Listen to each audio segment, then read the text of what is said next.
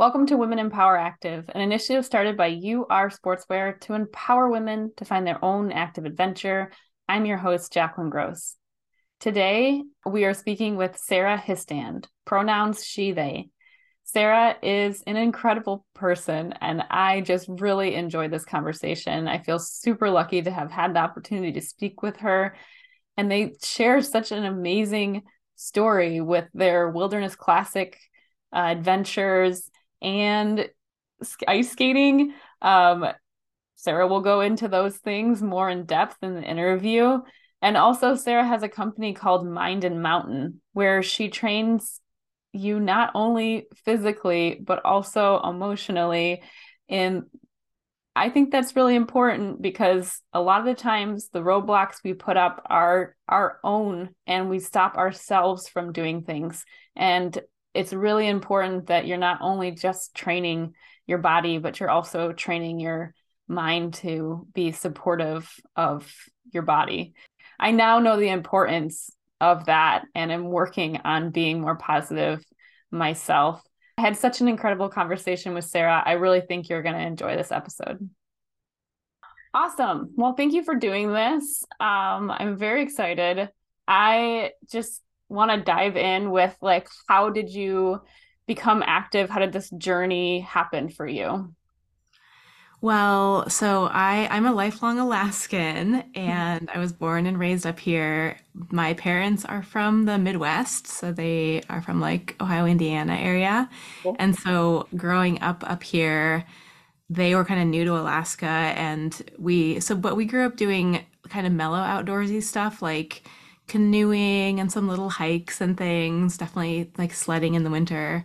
Like a big part of living up in Alaska is that you have to be outside pretty often or else it's going to be pretty boring. Yeah. So that was early life, and then after I left the state for college and then came back in my 20s and started to get more into the outdoor recreation world. I spent some time working in national parks and was introduced to people who were doing more ambitious backpacking and mountaineering and backcountry skiing and some of the more like sportier outdoorsy things. And that's been kind of the focus of my life ever since, trying to get into those sports in ways that, like, as an adult learner, felt like it's been like quite a journey to grow my skill set and make mistakes along the way and push the limits and then get humbled and like lots of challenges and learning opportunities along the way. It's been really empowering and also humbling. Where did you grow up in Alaska? In Soldotna, Soldotna is like a little town that's a couple hours south of Anchorage. Cool. And I Yes. live in Anchorage now. Okay, that's another one of my questions was where were you living now? Do you see a lot of moose?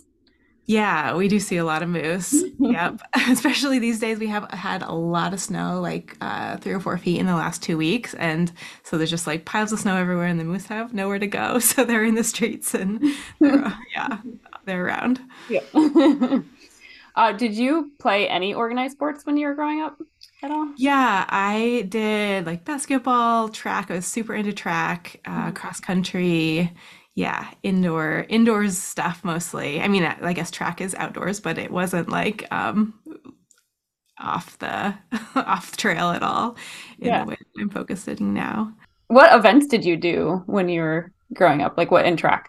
Yeah, in high school, I was doing sprints and jumps Uh-huh. and ended up feeling like I was a better kind of like all around. I was like okay at lots of things. And so I started to train for the heptathlon, which wasn't an event here in Alaska, but I did some like traveled out of state a little bit to try to compete in that. Mhm.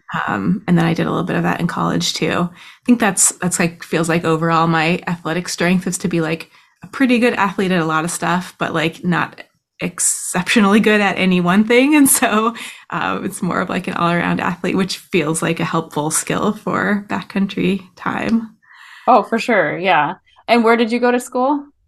I went to college at Nebraska Wesleyan University Okay. in Lincoln, Nebraska. Oh, wow. Okay. So that's a big change. How did you Yeah. get there? I went there because My high school track coach had worked in Lincoln and had some connections there. So he knew the track coach there, and they had some heptathlon skills. So there was like a little bit of an inroad to that program. And then I also, growing up in Alaska, I felt like I was like really confined to this world of like kind of isolated Alaska living. And I wanted to where I didn't know anybody and had a really clean slate and was able to like totally reinvent myself. So, kind of randomly, I ended up in Nebraska. Yeah, it does seem really random. I had a similar experience where I grew up in a very small town, like a one-stoplight town. Went to school in a very small college, and then ended up transferring to Michigan State because I felt like I wanted to kind of get out and see more than what I had seen growing up. Yeah, me too. That was a good college experience, but I did get out as soon as I could too and spent a lot of time like studying abroad and trying to get like a bigger a bigger idea of what the world was like. Yeah, exactly. I don't know. Do you know like where that came from for you? Like, does that like that need to like want to find out more about the world? I think initially it felt kind of like an escape from a what felt like kind of my family was really religious and we had a lot of like kind of rules and expectations around how I needed to be as a kid. Or at least that's what it felt like growing up. And so I think a lot of that was kind of escapism from the rules and then trying to discover what else was out there. My family is also Mennonite, which besides the rules, they also have a lot of humanitarian contributions. Like there was always this really strong sense of giving back to others and awareness of the values of different cultures and of what, of all the different people who have less than us resource wise. And so there kind of was always this idea of like, there's a lot of other people and cultures and a lot of other richness out in the world. And I always felt like I had no idea what that was really like being in Alaska and wanted to go out and experience it. Athletic wise, what do you really love now to do? Now, well, it's winter here. We're like doing this call on solstice. It's like the heart of winter right now. I'm really enjoying skiing, backcountry skiing, especially when there's good snow for that. And I also love skate skiing and other Nordic skiing. And then my other favorite winter sport is backcountry ice skating. So, ice skating on wild ice. Right now, because of all the snow we have, there isn't much ice around because it's all buried, but there are a few big lakes that are still open that we're waiting for them to freeze over and might still turn into some really nice ice skating. In the summer, I love backpacking and especially the longer trips that I've been doing over the last few years that combine backpacking with pack rafting, Mhm. like carrying a little mini raft in your backpack so that when you can hike for a while and then when you get to a river you can float and go back and forth between using your body to hike and then giving your legs a rest and getting some water time, and that's a really nice way to cover ground up here. Wow, that's really cool. I was looking at your videos of the going back to your ice skating, what'd you call it? Wild ice? Yeah, Nordic, yeah, wild ice or Nordic skating. Mhm. Yeah. That those are so cool. And then you're like testing the ice to see how it was. Like, can you kind of go into that process a little bit? Yeah, yeah, there's a whole thing because like when you're out on lakes or rivers that aren't like nobody's paying attention to the ice thickness on. You have to be really cautious of the conditions, and ice tends to be pretty variable. So it'll be like really thick in some places and then not so thick in others. So we're always we're always really tracking what's going on with the ice and watching for changes in the texture or the color or any like little clues as to what might be going on. And then we also have a bunch of safety tools like these little picks that go around your neck. So if you were to fall in, you could unclip them and they have little pokey metal pieces on each end that you can use to get purchase back onto the ice to help pull yourself back in. That's like the number one safety tool for wild ice. And then we also have this really cool, like, it looks kind of like a ski pole, but it has it has some weight to it, and it's really well calibrated. So if you use it to pop at the ice, and if you punch it into the ice and it doesn't punch through, then that is about, it's like strong enough to hold your body weight. But if it pops through, then it's not strong enough. And so it's a really nice way to tell if the ice is going to support you or not. Wow. And are you like kind of, what's the approach like for this? Like, are you hiking in several like miles to get to these areas? It depends. There is quite a bit of lake access if you're willing to drive a little bit from here. Some of our favorite lakes are, like, yeah, like either north or south of Anchorage, Mhm. um, and usually drivable. But there are some very cool lakes that if you want to like hike up and get to them, then yeah, lakes up in the mountains too are often really nice options. We usually do research through watching satellite imagery and looking to see if the imagery that's coming through the satellites looks like it's either water or looks like it's ice Mhm. or looks like it has snow on it. And then you're like, okay, well, that's not worth going to.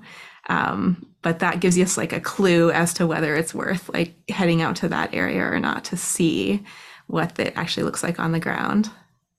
Wow, what a like cool adventure of this like whole process of like finding the areas and then going to them and like exploring to see if they're actually, I mean, it's just such a like cool process. Yeah, it's an interesting one. And I have to give my husband a lot of props for that. He is really into the data-driven, like adventure planning stuff that's off the beaten path. And so, and he teaches this stuff in his business. So he's so good at like looking at all the satellite imagery and then being like, okay, this is like worth a shot. Let's go try it. And we win some and we lose some, but when we win and we find something really good, it feels very special.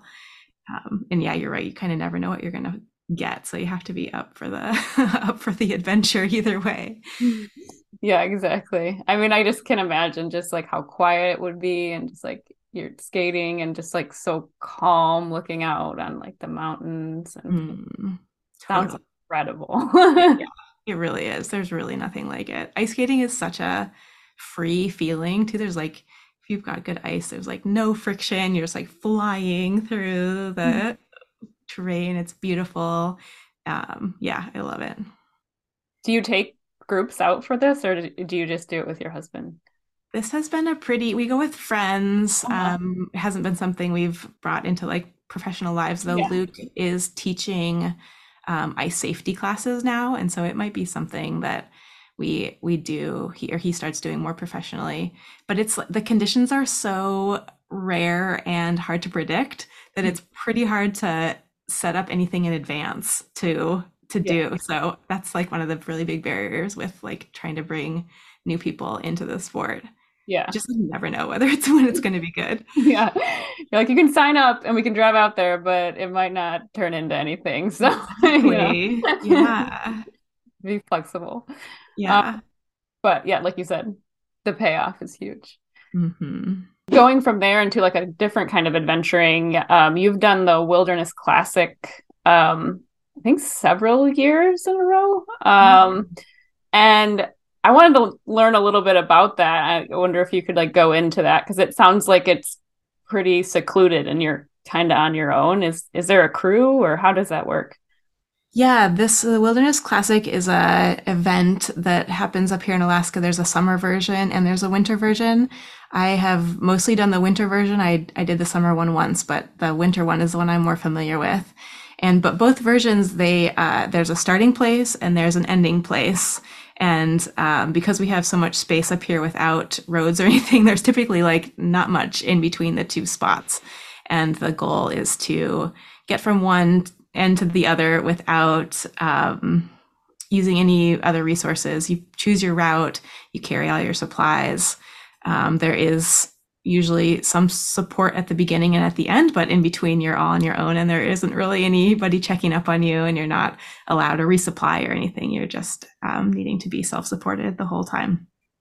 Wow. And how long is it? Sorry to interrupt. Yeah, it's typically like between 1 to 200 miles, depending on kind of the year and where they set the course and what route you choose. There's often like shorter, like more direct routes that involve a lot of extra climbing and technical challenge, or maybe some longer and less technical options. And sometimes they end up being, people end up going different directions and it matching it, getting there at the same time because the technical stuff takes so much longer.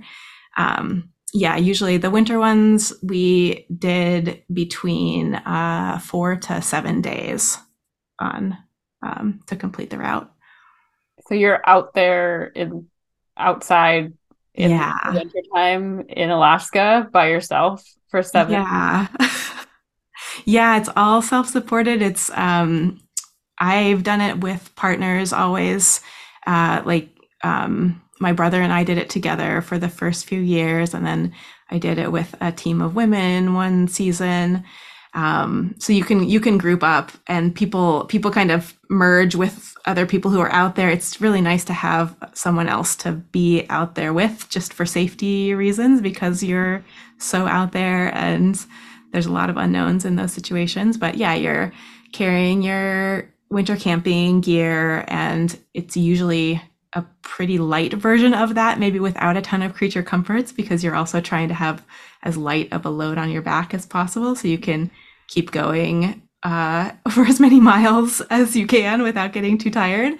And then trying to like ski for as many miles a day as you can, sleep for because I mean it's dark here a lot these days, so and it's usually Yeah. in the spring, so we people do sleep in the winter one, especially because it's just dark and it's not that efficient and it's real cold in the night.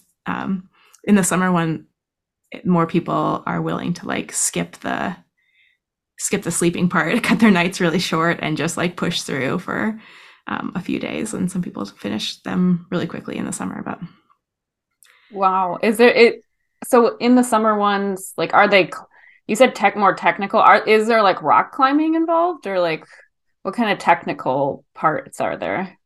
yeah, I was thinking more about the winter ones be having some mountaineering to them for sure. Some people bring ropes and harnesses, and there's sometimes glacier travel and some tricky passes if people want to take the more like mountainous routes. In the summer, I'm trying to think if I've heard of people. I haven't heard of people adding rock climbing into them in the summer. Sometimes there are some people who have tried paragliding in the summer to cover ground. Yeah. I don't think I haven't heard of anyone being too successful with like catching the right wind direction at the right moment to be able to do it, but that could potentially be successful. It's the only rules are that it's human powered, Hmm. uh, and so there could be some ways to get around some of the hiking, but mostly in the summer it's hiking and it's all off trail. So it's like, yeah, hiking through the backcountry and then also pack rafting often. Wow. And how are you navigating this? Do you have a map or like how does that work?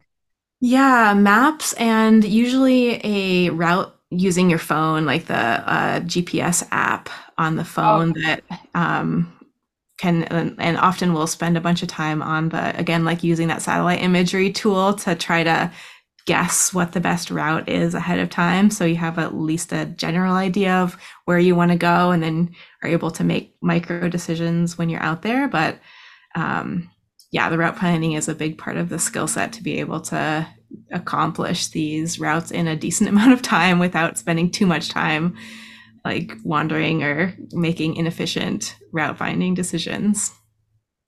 How was it doing? I mean, this is an incredible thing. I'm so interested. Like how was it working with like a group going through and doing this together? Because I feel like some people might want to rest at other times, people might want to keep going. You're tired, this is prolonged, like everybody's having to work together. Like how did that go for you? Yeah, it's such a journey. I the year that I did it with the group of women, there were five of us, And yeah, we ran into a lot of those kind of challenges with different bodies needing different things at different times.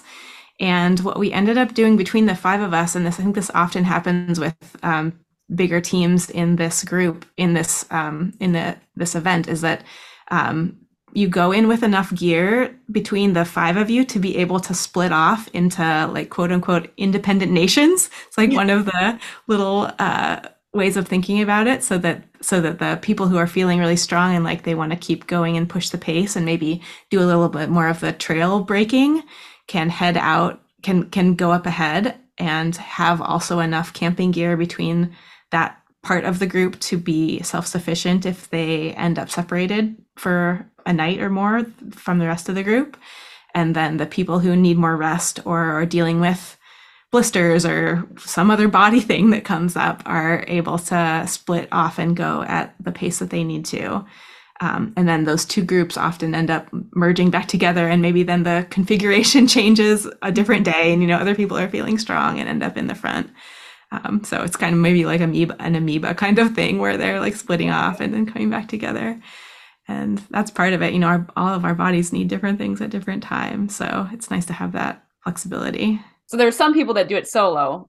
You had said and you said you'd never have done it by yourself. I haven't. No, Yeah. I really enjoy the safety of having a second person around for that length of a backcountry time, and also just the like mental support of not having to like make all the decisions myself. Yeah. And especially with the people who I've meshed well with out there, like I'm thinking of my brother and some of the other partners who I've been with, like there's often this cool balance if the two of you are flowing really well, where like one person's really hurting during the time when the other person's really feeling capable, and so like the capable person can go in the front and kind of make the micro decisions that have to happen as you're choosing terrain and figuring out where to go, and the other person can just be kind of like head down plodding along like just keeping going. And then at some point the energy switches, and the one person's totally, the other person is like overwhelmed and tired and grumpy and just like so over it, but then the other it like somebody else steps up and is like, this is beautiful, I love that we're out here, and can like carry the group along when somebody else is hurting. So that's really worked well for me. Yeah, that's so cool. And how many people normally are in the field that are all trying to do this event? They're pretty small these days, somewhere between 15 to maybe 30 at the biggest that I've seen them. Wow. So there's not that many other people that are going to be out there that you would maybe run into. You're kind of just like, if you've all decided to do this, you're probably just going to see that group the whole time. Yeah, that's true. And often the groups get strung out, so you won't necessarily cross paths, or maybe you're going a different route from other groups, and so you wouldn't expect to see them. But there, I think on every trip, every one of these I've been on, there have been times where you just intersect with other groups at the same time, and it's so fun after like spending so much time in your head out alone and also kind of wondering how everybody else is doing. It has less of a this event has less of a competitive vibe and more of a like, I wonder how everybody's doing. Let's see if we can all get to the finish line kind of camaraderie to it, which so running into other teams is kind of a positive thing that like brings you out of your own struggle too. Yeah. Oh my gosh. It does like really remind me of like ultra running, because like there's just everybody just wants everybody else to do good, and it's just such a good community feel to it. Yeah. So Yeah. wow. Yeah. I I don't bet know. that is similar. That's cool. I Yeah, think yeah. I think it's kind Yeah. of like ultra running, but like in the wilderness instead of on a trail. Yeah, yeah, Yeah. it's like fast packing, basically, I guess. Yeah. Like just you're still trying to go as quickly as you can, like personally, but it's more about yourself and your body, and like you competing against yourself than the field, and about finishing more so than like trying to go for a good time, because you can't really know your time. You're like, Yeah, exactly.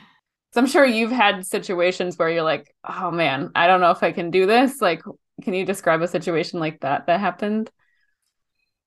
Yeah, well, I'm thinking about the first 2 years that I did this event. I'll try to like be quick with telling them, but like the very first time I did this, even just hearing about the event growing up, I was like, oh, that's for the like super athlete types. Definitely not me. I for sure didn't think that that was something in that I was capable of doing. And then when my brother and I decided to take it on the first time, it seemed like very overwhelming and we weren't sure we'd ever finish. And so we had a bunch of like bailout plans built in. Mhm. And then we brought a bunch of extra food because we thought we might be slow. So we had a lot of backup plans. And then when we did actually finish that first year, it was like incredibly empowering and I kind of couldn't believe it. And had also like just learned so much. It was like the hardest thing I had ever done. And to finish it was really kind of blew my mind and kind of broke this glass ceiling that I hadn't realized I had set on myself. Um, but then we did like feel like we'd learned so much and pretty soon after we kind of forgot the immediate pain of finishing that, we started to think like, oh, if we like changed our skis and like did a little bit different training and cut a little weight in our backpacks, I bet. And so we went back the next year and did the same. It was the same course, and we ended up cutting 2 days off of our time. So instead of like 7 days, we cut it down to 5 days, which is like a huge improvement. And then on that last day, there was like the final pass that we had to make it over. And we ended up meeting up with two other groups who had been going different routes. And we were all like coincided at this final pass. And those other two groups were full of these like super athlete types who I like look up to my whole life. Mhm. And we were all at the front of the pack and we ended up all finishing together. And it was again this other just like mind blowing experience of being like, wow, not only did I finish this thing, but I like finished with some incredible athletes that I've always looked up to. And again, my like glass ceiling's blown again. And I get to think about how actually there's a lot of capability and possibility when you're able to train and learn and when things go right. Even for me, I Yeah. hadn't really thought of myself as like one of them, but there I was. Wow. That's so cool. I don't want to take too much of our time on this, but like this is such a cool event and I think it's such an interesting way to like push yourself, like because it's so unstructured. You have nothing to compare it to, even if you're doing it again, you know what I mean? So Yeah. it's so cool. What are your goals now? Like moving into maybe just what's next? Are you going to do that again or like do you have any other aspirations? Yeah, these days so I have been on a fertility journey actually for the last few years, and Yeah. that has really shifted my relationship with my body, and I've needed to slow down quite a bit, and it's shifted my focus from accomplishment and like really pushing hard in the mountains to trying to do it like spend my time outside in a way that like is in partnership with my body and my nervous system. So I've like kind of reoriented the way I'm doing things and am doing a lot of healing of nervous system work and working toward this new phase of adventuring that might include a little person here someday. Yeah. Yeah. That's really exciting. Kind of like moving on from that, you also kind of focus on not just being like active, but like the mindset of having like a positive mindset. And there was a recent post that you post on Twitter, but or Instagram, and you might have posted this in other places as well. But just that like keeping a positive mindset and positive like self talk, which is something that I hadn't realized that I've been talking negatively to myself in races, competing for a really long time. And like, how did you come to that realization that positive self talk was helpful? Yeah, this is such a big thing. And I don't think I realized I had been struggling with it quite as badly as I had. Hmm. But I'm a therapist as well as a personal trainer. And when I was in grad school getting my social work degree, I was learning a lot about this kind of things and learning about self-talk. And then my like kind of as that was happening, we had a break in school, and my husband and I went on a long summer trip, a backpacking and pack rafting trip up in the Brooks Range in the north part of the state. Again, where there's like no trails, and we're using that satellite imagery to pick a route, and then so he'd like done a bunch of this route planning this way, Hmm. and we had heard there was a hot springs that we wanted to get to, and so he kind of scouted this like quickest route to get us to this hot springs, which had involved walking along this ridge and then descending the ridge to get down to the valley floor, which is where the hot springs was supposed to be. And Hmm. this is like way out in the backcountry. We'd been like hiking alone for 2 weeks, and we just like heard of this place, didn't even really know if it was there or not.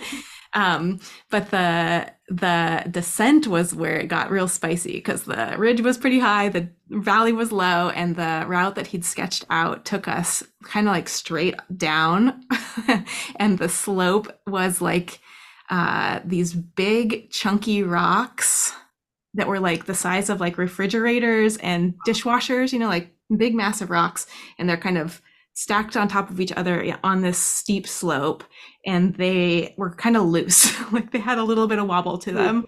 So it's Yeah. like talus that's not very settled. It's like a little bit mobile Okay. still.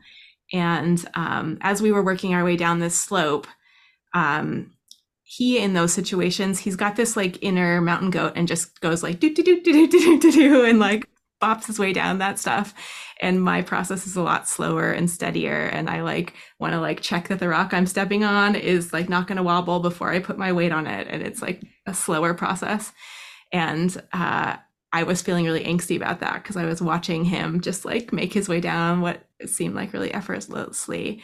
And I was not feeling like that. And it felt stressful and scary. And I think because we had just been studying self talk in my schooling, I realized that as I was working my way down that, I had in my head this cycle going that was, why are we doing this? I suck at this. Why are we doing this? I suck at this. And just like playing that on repeat. And I like realized that was happening, and I felt my body get like building up tension as I worked my way down, just like getting even more stressed, and my shoulders tightening up, and my like everything starting to feel more and more stressed about it. But the minute I realized that like negative self-talk cycle was happening, I was able to realize how unsupportive that was, and switch it. And like switched into a more like with self-talk, we're always looking for something that is more accurate and more helpful. And the accuracy of the like, why are we doing this? I suck at this. Like that's questionable because like actually going slow is maybe a really smart thing to do in those situations. So it's maybe just fine that we go slow. The why are we doing this is a sort of a different question, but I switched to a mantra of I've got this, I'm good at this. And those felt like positive enough and also believable, even if it meant I was going slower, that I am good at this. I can do this. And I swear the minute I switched to that positive self-talk mantra, and I swear the slope got easier, and then like the rocks got smaller, and I like there's no way of testing that. I can't tell if it actually did or if it was just the mental space, Hmm. but the I've got this, I'm good at this has become a really a go-to mantra for me, and it helped me get through that situation. And it felt so much easier once I was able to like be with myself in that way. And yeah, that's something I'm more and more every time I work with that self talk, it gets easier to notice when it's negative and easier to replace with something that's, again, more accurate and more helpful.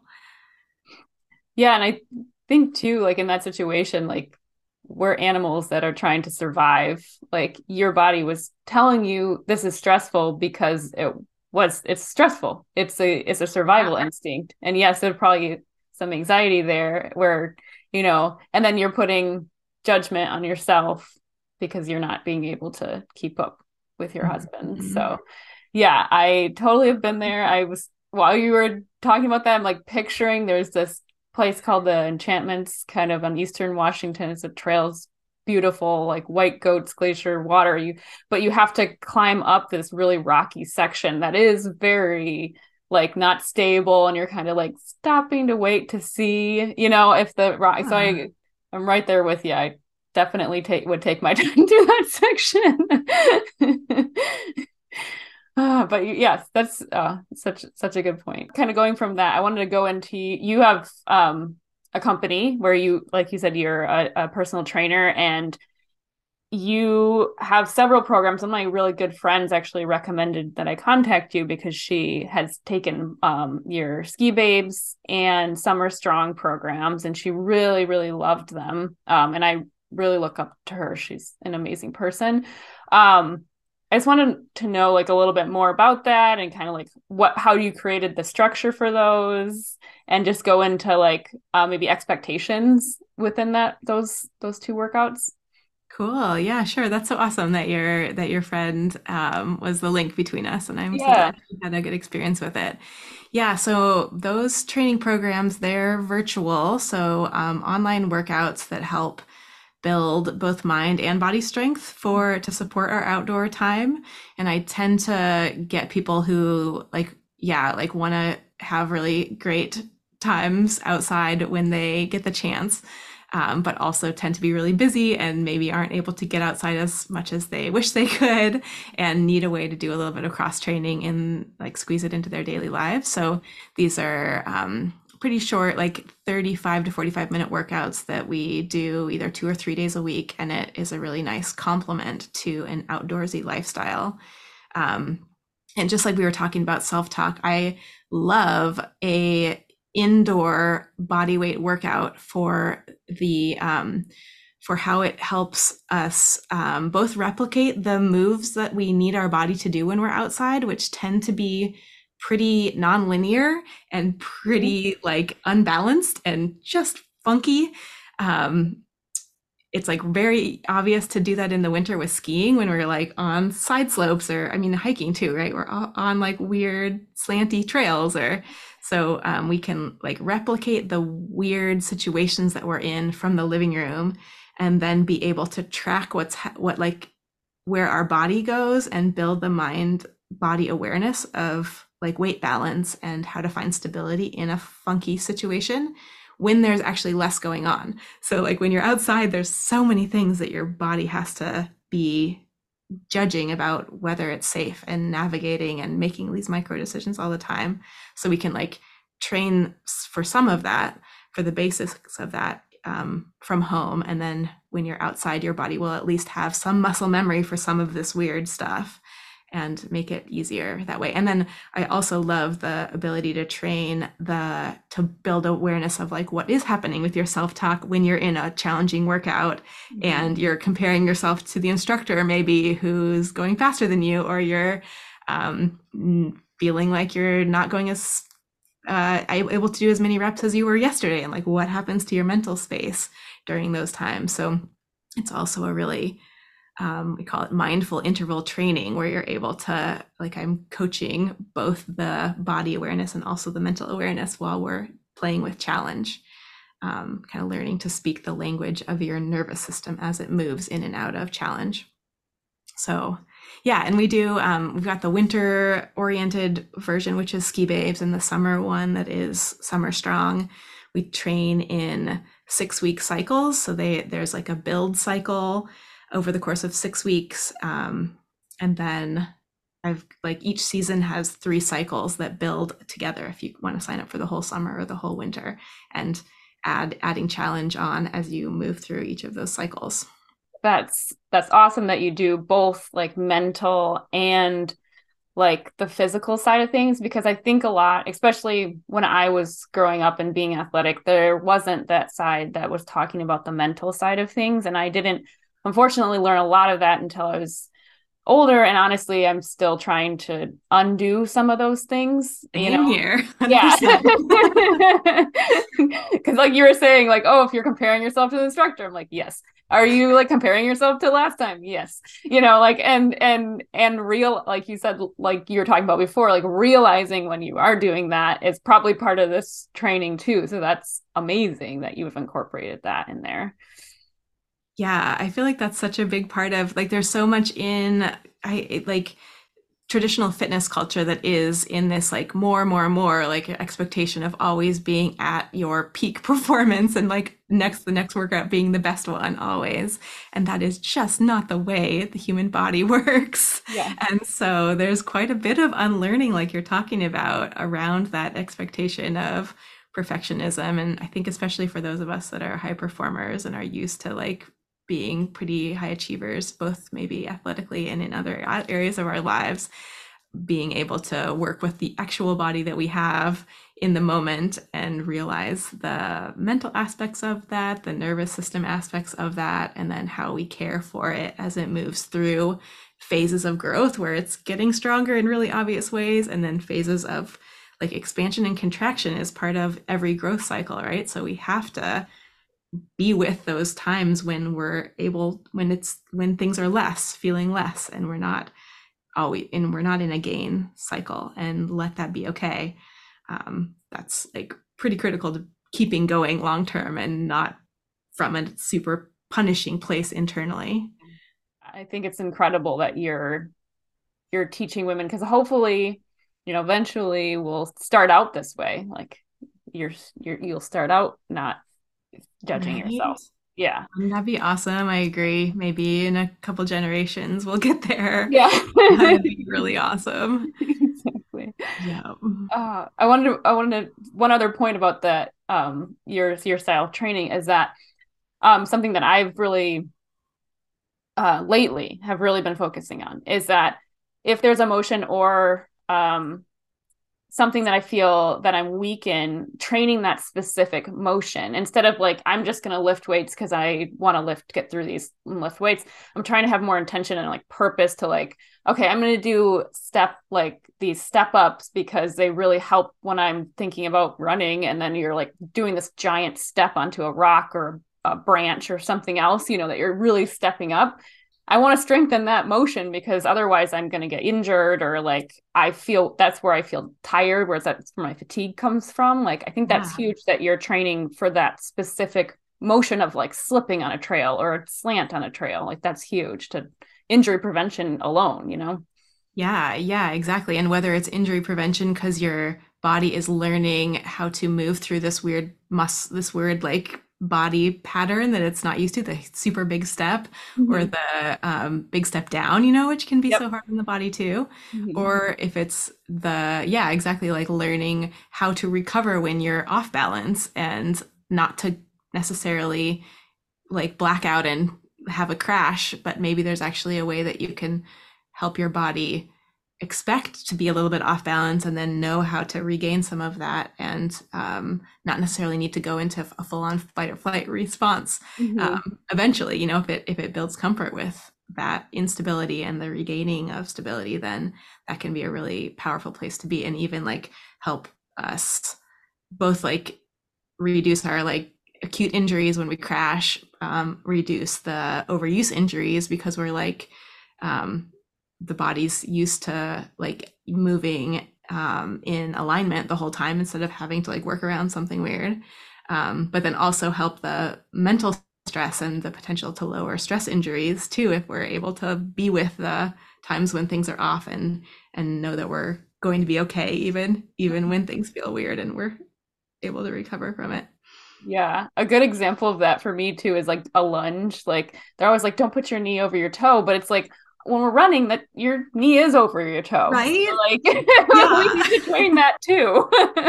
Yeah, exactly. I know and there that requires a lot of like tiny little muscle stability to make that Mhm. happen. It's not just a traditional lunge where you want to maybe like add a ton of weight to it. Uh, Right. it's maybe a less load, but a different range of motion to help those joints be stable in that like fully extended or contracted range of motion. So I did want to talk to you a little bit because a little background on me, I've worked in like the fishing industry. So I've been up in Alaska for probably the last 5 years during the summer. And I've been to like Kodiak and Wrangell and Seward. I've been to Soldotna. I've been to Kenai, and all over basically Alaska. I love Alaska. It's gorgeous. That's awesome. Really, really, really miss it. And this last summer, I was just like, kind of, I don't know, smell is kind of like one of those things where it's really tied to memory, obviously. And so just like some days when it would really smell that pine smell, I was like, oh, I really miss being in Alaska.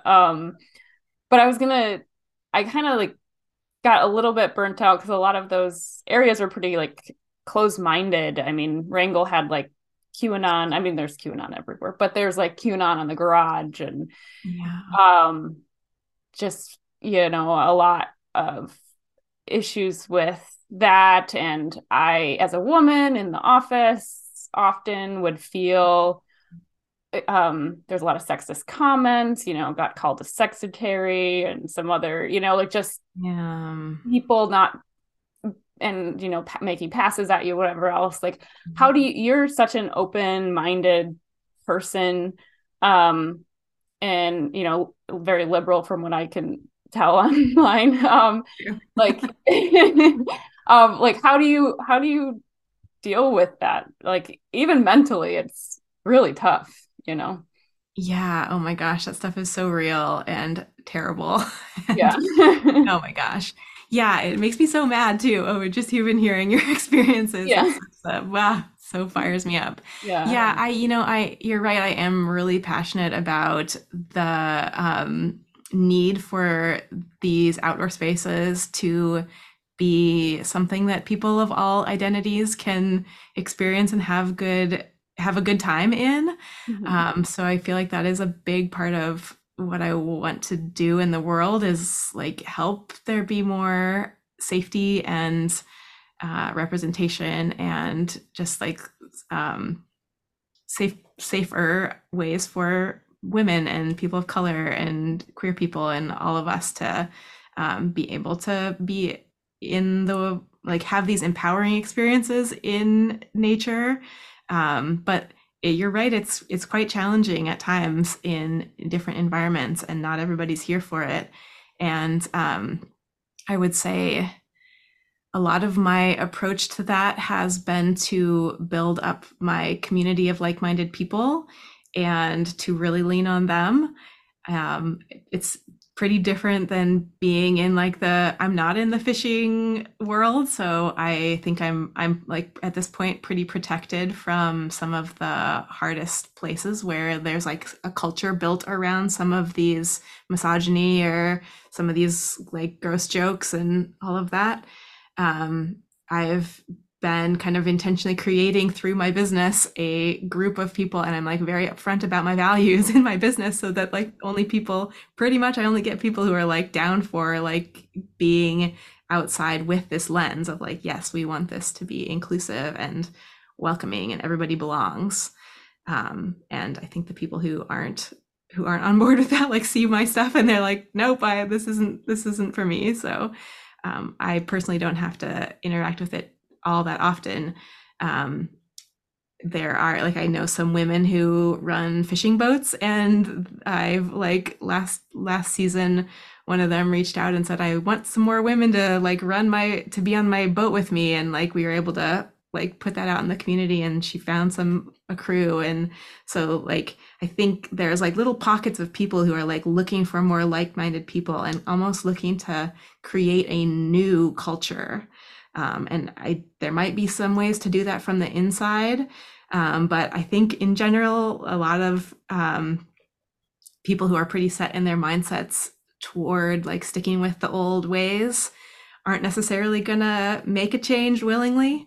And I really lean on the people who are like creating a new way of doing it, um, and like creating culture in a different way.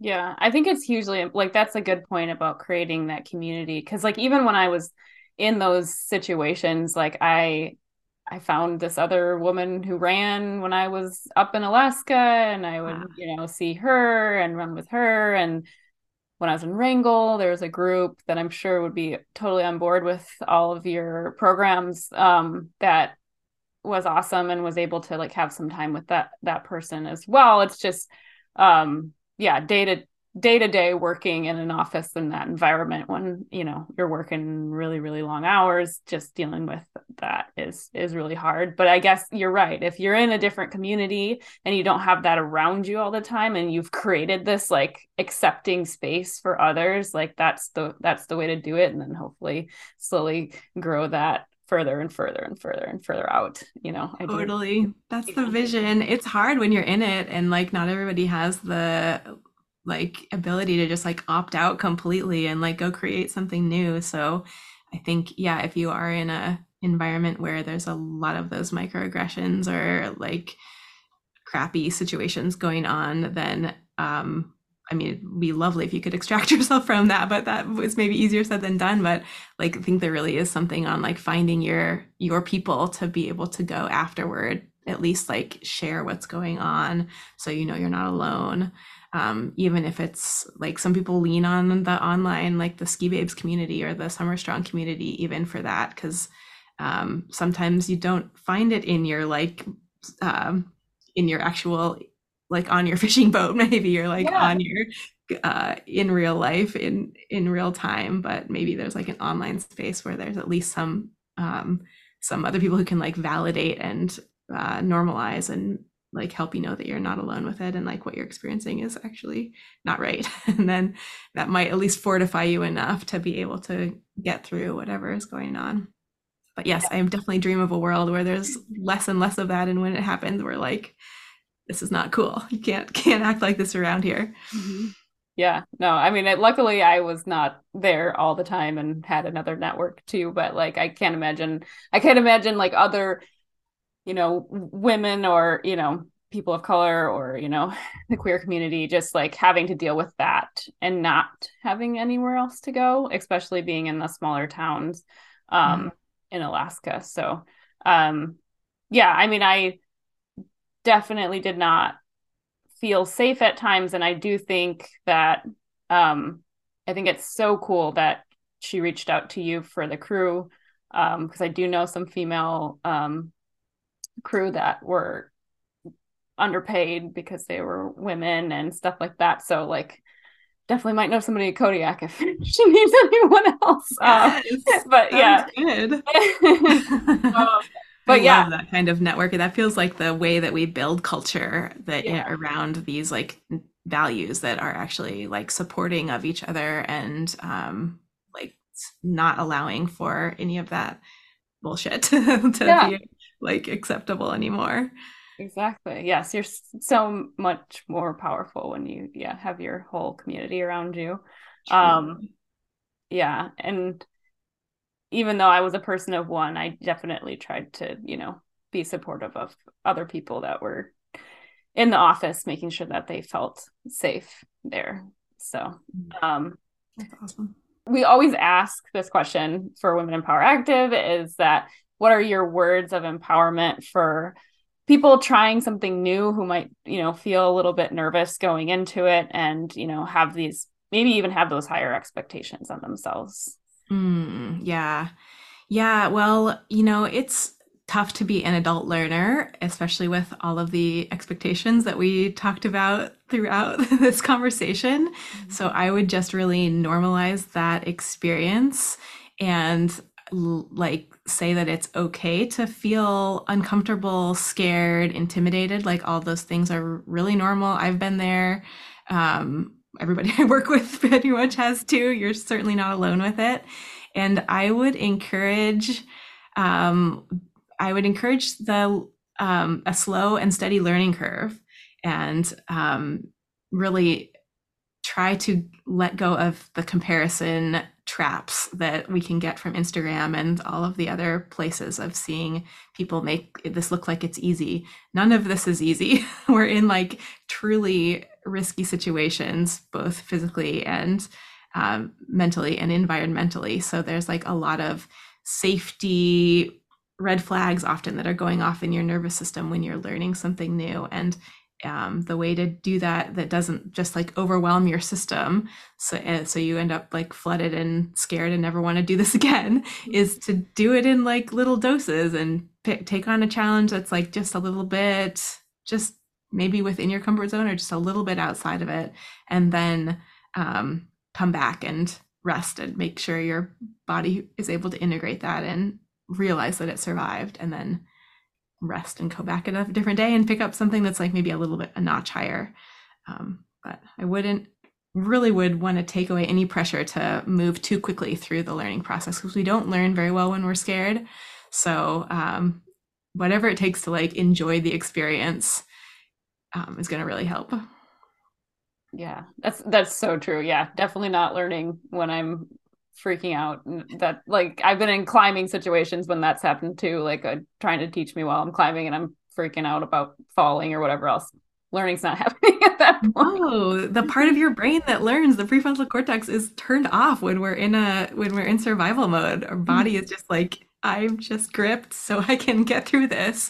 And Yeah. you can't learn in those situations. So yeah, there's a lot to be said for baby steps, for the green slopes when you're skiing, for the easy climbs, for the stuff that is not too big of a push. And eventually your system and your skills build so that the bigger challenges aren't as threatening to the body. Is there anything else that you wanted to cover that I didn't ask you, or anything else you want to plug, or anywhere else you want to be found? You know, depending on when you publish it, we open up a new cohort for the training programs about every 6 weeks. So the next Ski Babes one is January 16th. Okay. And then I am doing some of the deeper like nervous system work with some one-on-one sessions and somatic therapy stuff in smaller groups these days too. So the way to know about that is to get on my email list. It's mindandmountain.co. Awesome. Yeah. And then what was your Instagram handle too? Because it's great stuff on your Instagram. Like, there's such great videos and just like your perspective and what you're posting constantly. It's just very positive, and Mhm. I love your videos. That's so nice of you to say. Thanks. I do love it on there. It's a fun way to share some of these values and this like different way of being, both in our training and outdoor time. So yeah, that's my handle is Sarah M. Histand there. Well, thank you so much for doing this. Seriously, this has been just flew by. I really enjoyed speaking with you. Like, thank you for showing up and being here, because you You didn't have to. bet. Appreciate you. Yeah, you're welcome. Super fun conversation. Really easy to talk with you. We could keep going forever, I I think. know, I could totally. Yeah. You can follow me personally. That's at Jacqueline Gross, JACALYNGROSS. I mostly take pictures while running and thinking positively about myself. You can check out UR Sportswear, that's the letter U, the letter R, Sportswear, on all social platforms. And our products can be found on yoursportswear.com. If you are listening to this and you'd like to watch the video version, you can check out UR Sportswear's YouTube channel. This video and audio podcast was produced by Jeremy Canaria and edited by me. Thank you so much for listening.